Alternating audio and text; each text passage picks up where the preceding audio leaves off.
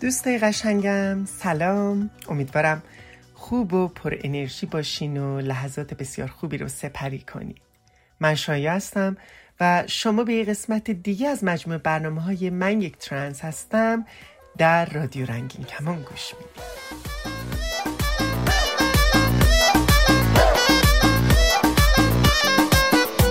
حیرانم از اینش، پریشانم زین حال خراب دل دیوانم، چنان شورید سرمست و هراسانم که ز عشقت بزدم چاک گریبانم. به تسکین دلم مرحمتی کن، بشو درمانم، من آن دیوانه بی سر و سامانم. حسرت و درد فراقت شده تابانم، همین قصه شده قصه پایانم. جان جانانم، هی مرنجانم، جان جانانم، توی درمانم. این غم هجر تو سرگشته و حیرانم، منتظر به روز دیدار تو میمانم. جان جانانم، هی مرنجانم، جان جانانم، توی درمانم. این غم هجر تو سرگشته و حیرانم، منتظر به روز دیدار تو میمانم.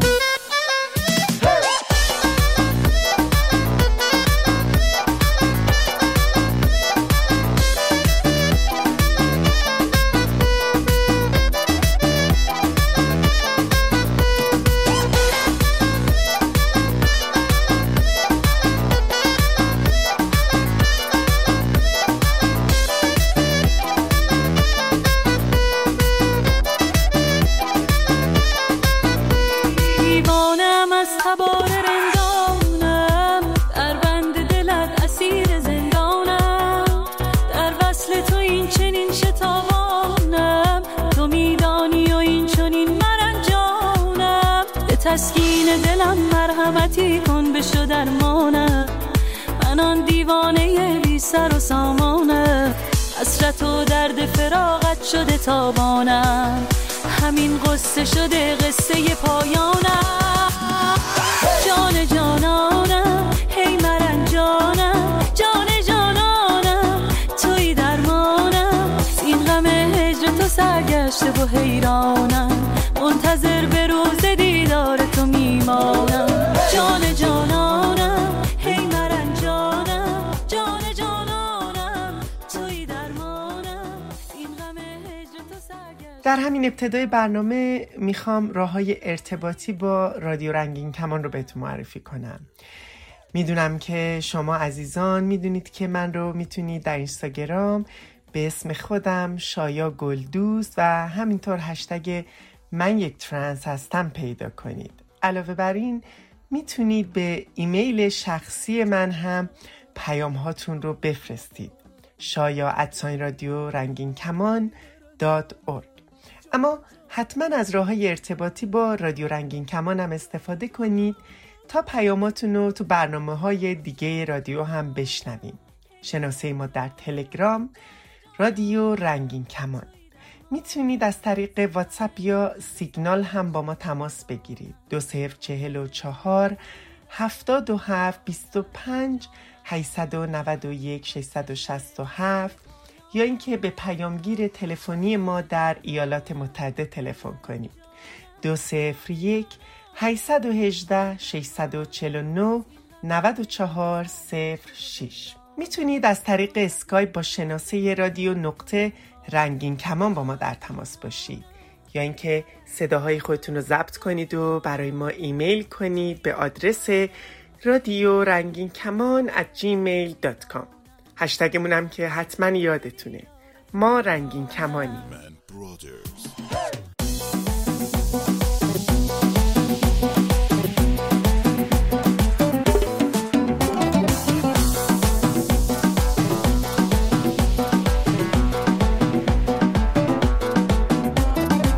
جان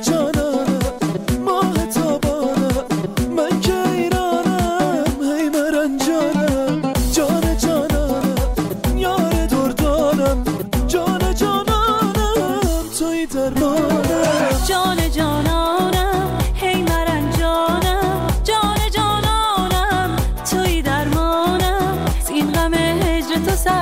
عاشق و حیرانم، منتظر به روز دیدار تو میمانم. جان جانم. فیلم کوتاه هسته سوم به کارگردانی محسن ارشدی و تهیه کنندگی فرزانه عبادی برخلاف اونچه که معمولاً در سینمای ایران تولید میشه به موضوع جامعه رنگین کمانی و گرایش جنسی میپردازه. این فیلم کوتاه که نوشته مهران مرادی و با بازی زهرا داوود نژاد و مهران مرادی داستان زندگی مرد همجنسگرایی رو روایت میکنه که مادرش در مسیر خودشناسی و پذیرش به کمکش اومده. مادری که فرزند خودشو برای رسیدن به خود حقیقیش حمایت میکنه. پخش و ارسال فیلم هسته سوم به وسیله کمپانی ایران فیلم شروع شده و تا حالا به چندین جشنواره بین المللی مخصوصاً جشنواره‌های مرتبط با جامعه رنگین کمانی فرستاده شده. سلام، خیلی خوشحالم که میبینمت. فکرشو نمی‌کردم برای بار اول اینجوری ازم استقبال کنی. بفرمایید، اینم نوشیدنی که خیلی دوستش داشتم. من گفته بودم این نوشیدنی رو دوست دارم. دلم یه برنامه‌ای میخواد که من خوشم بیاد. فکر کنم بهتره بری سراغ کار بعدی. زود باشی، یه جای دیگر رو انتخاب کن. زود باش فقط. پیرهنت هم در بیار. باز کنم چشمامو.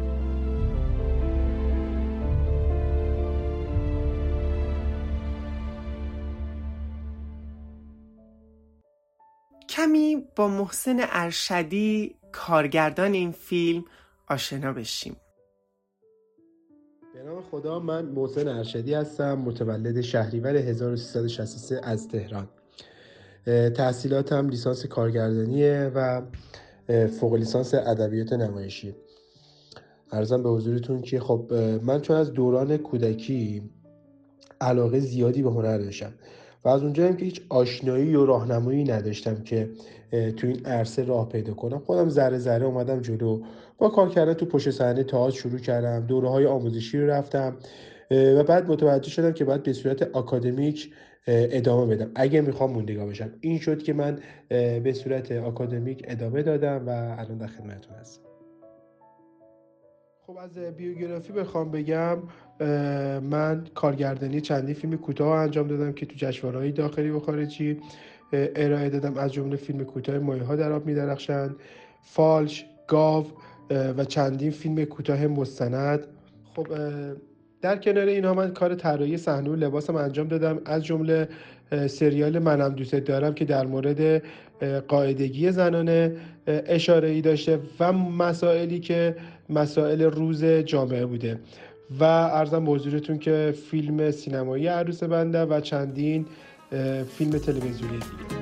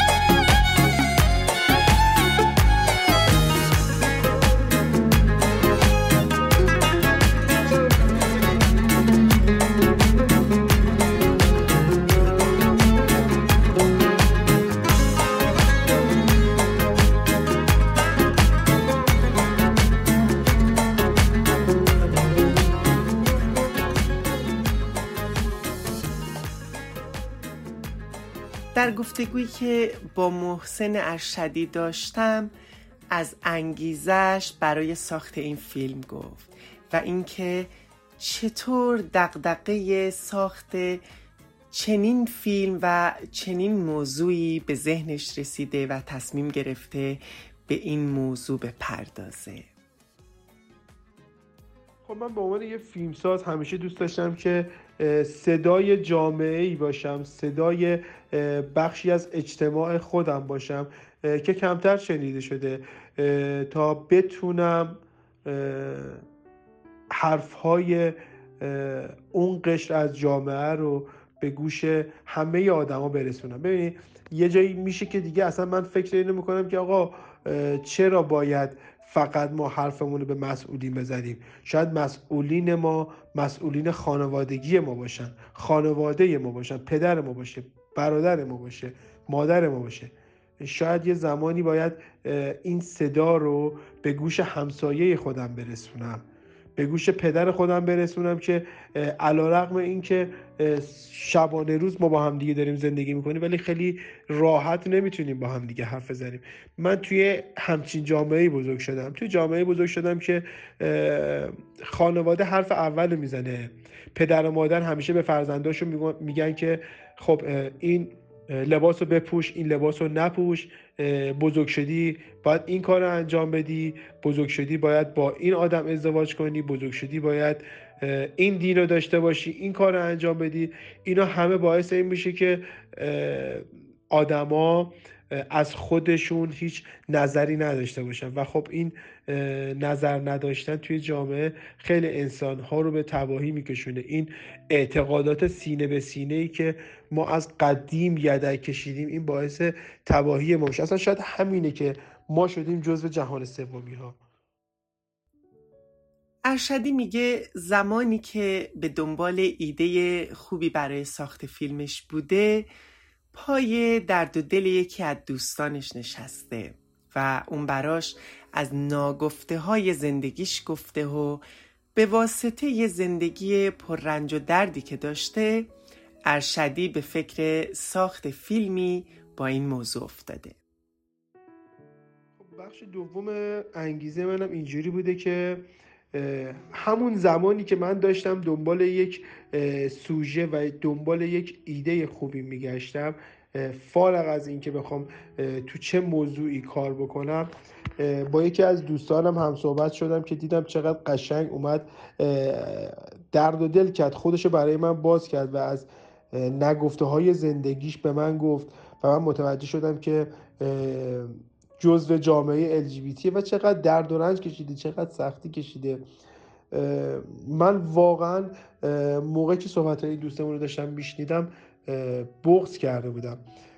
تو همون هول و هوش چند روزی که داشتم با این دوستمون گپ و گفت میکردم، یکی دیگه از دوستانمونم یک فیلمنامه‌ای به من ارائه داد که دیدم دقیقاً در همین خصوص داره صحبت میکنه و من بر این شدم که استارت این فیلمو بزنم.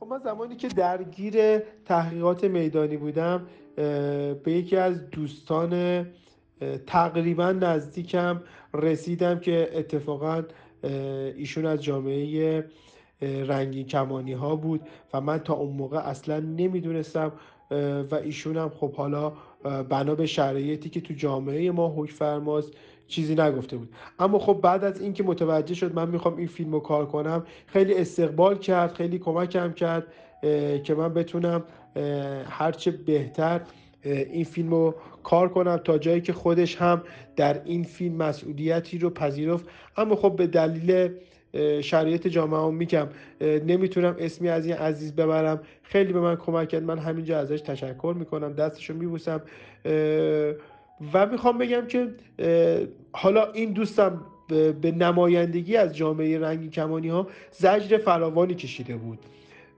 من شاهد زخم هایی که حتی زخم های فیزیکی که روی بدنش بود شاهدش بودم، حتی درگیر بیمارستان رفتنش شدم تا حدودی، حتی موقعی که توی کما رفته بود متوجه شدم که این دوستمون توی کما رفته و خیلی خیلی زجرهای عجیب غریبی کشیده بود که در کالبد یک انسان نمی گنجه انقدر. شادت کوگوش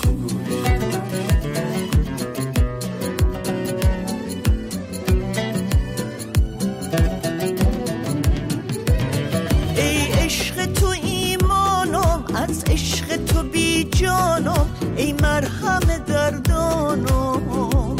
جانان تو نازت که تم گفت که دل نبازی، شهزی بر و شهنازی، با ما تو مکن بازی.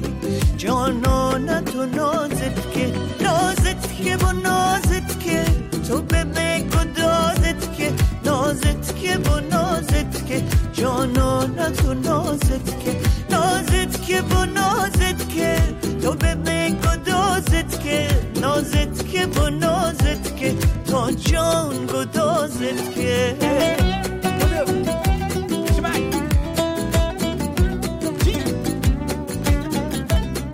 Yalla, yalla, yes, yes, çarka çarka.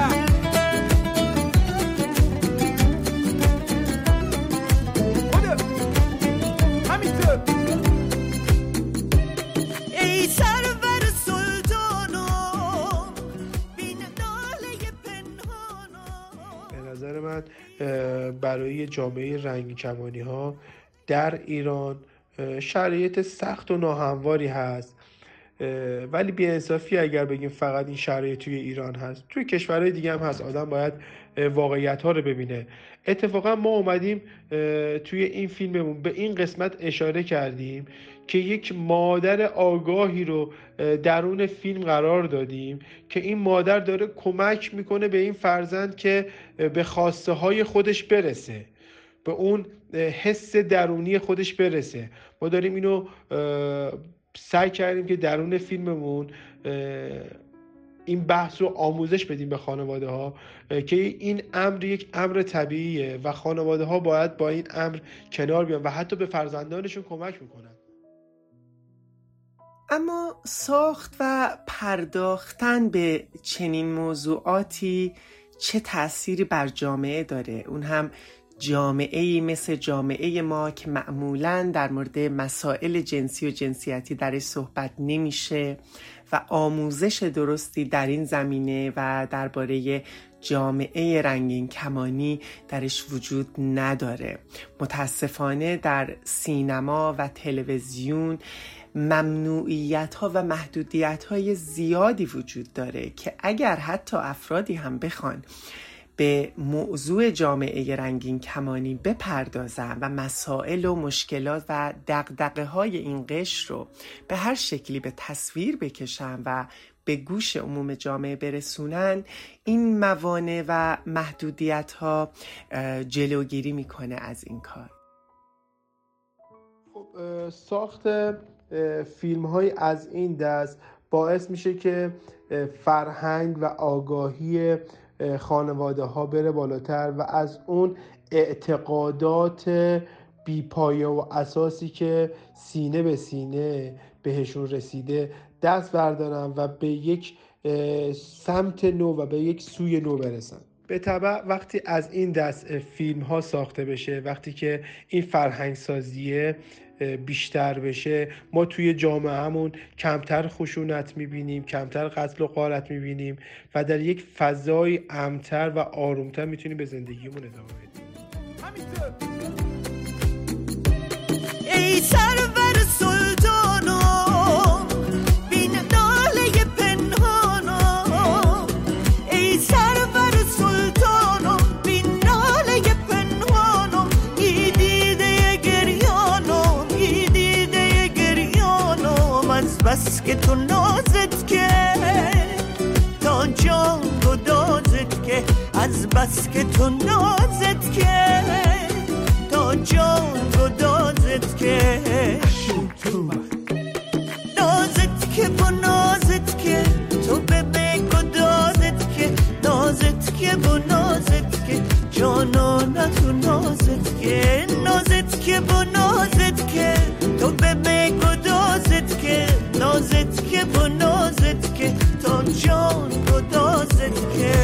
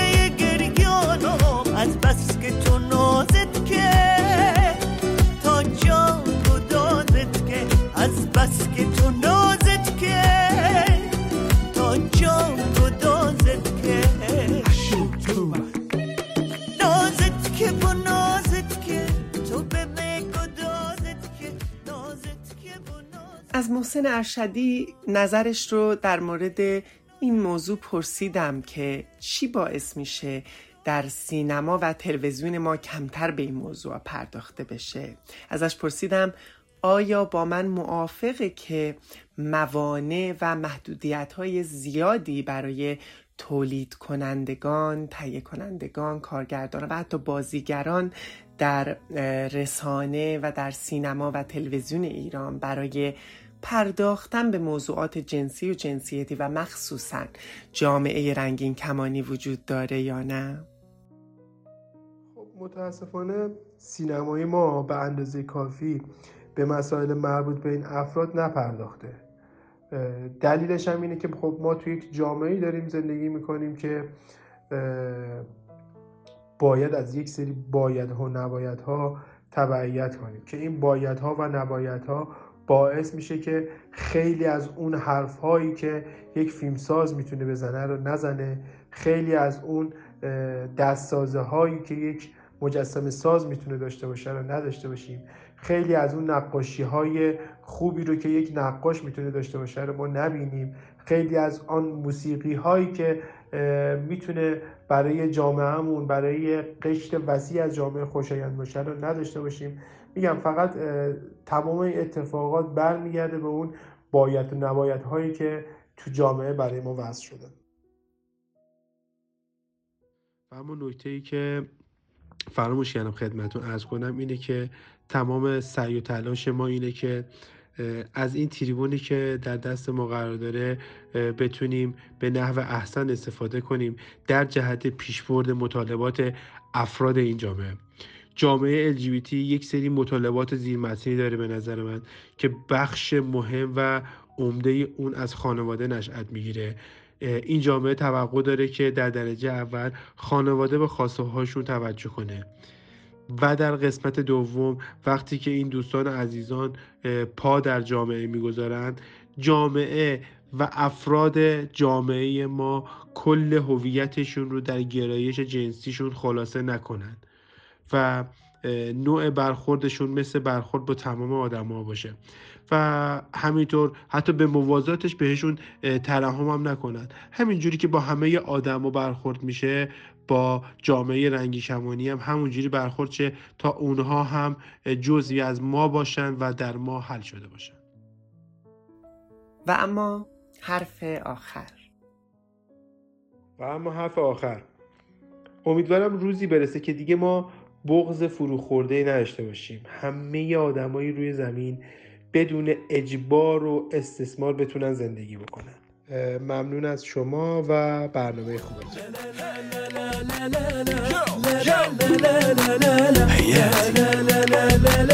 احلام یا سلام.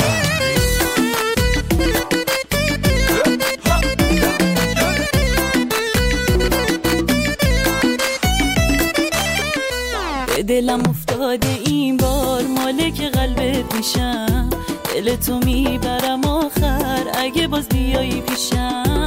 غرق دریای چشاتم چه مغرور نگاه، من که از زل زدن توی چشات سیر نمیشم. عشق شیرینم وقتی تو رو میبینم، تا کنارت میشینم وای دلم میلرزه. قد و بالا تو بگردم چشم سیاتو، اون شرم تو نگاتو به یه دنیا میارزه. عشق شیرینم وقتی تو رو میبینم، تا کنارت میشینم وای دلم میلرزه. قد و بالا تو بگردم چشم سیاتو، شرم تو نگاتو یه دنیا میارزه.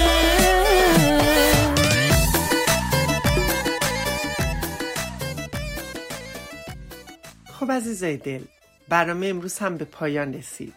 راه‌های ارتباطی با رادیو رنگین کمان رو به خاطر بسپارید و یادتون نره که پیاماتون رو برای من بفرستید و تا برنامه بعد که دوباره با هم باشیم مراقب سلامتی خودتون و اطرافیانتون باشین و لحظه هاتون رو زندگی کنید.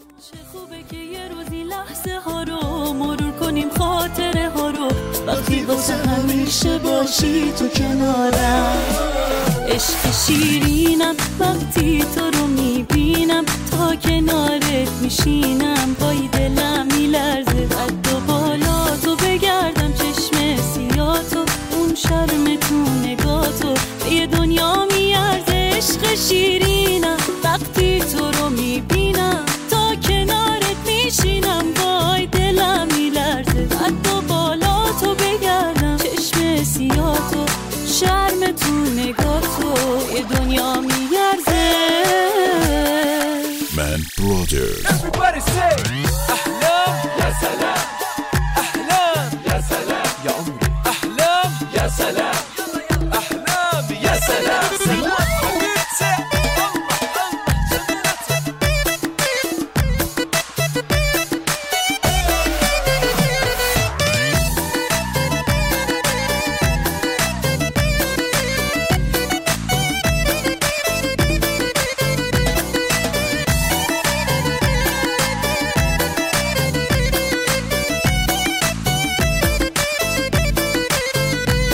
شیرینم وقتی تو رو میبینم، تا کنارت میشینم آی دلم میلرزه. قد و بالا تو بگردم چشم سیاتو، اون شرم تو نگاتو یه دنیا میارزه. عشق شیرینم وقتی تو رو میبینم، تا کنارت میشینم وای دلم میلرزه. قد و بالا تو بگردم چشم سیاتو، شرم تو نگاتو به دنیا میارزه.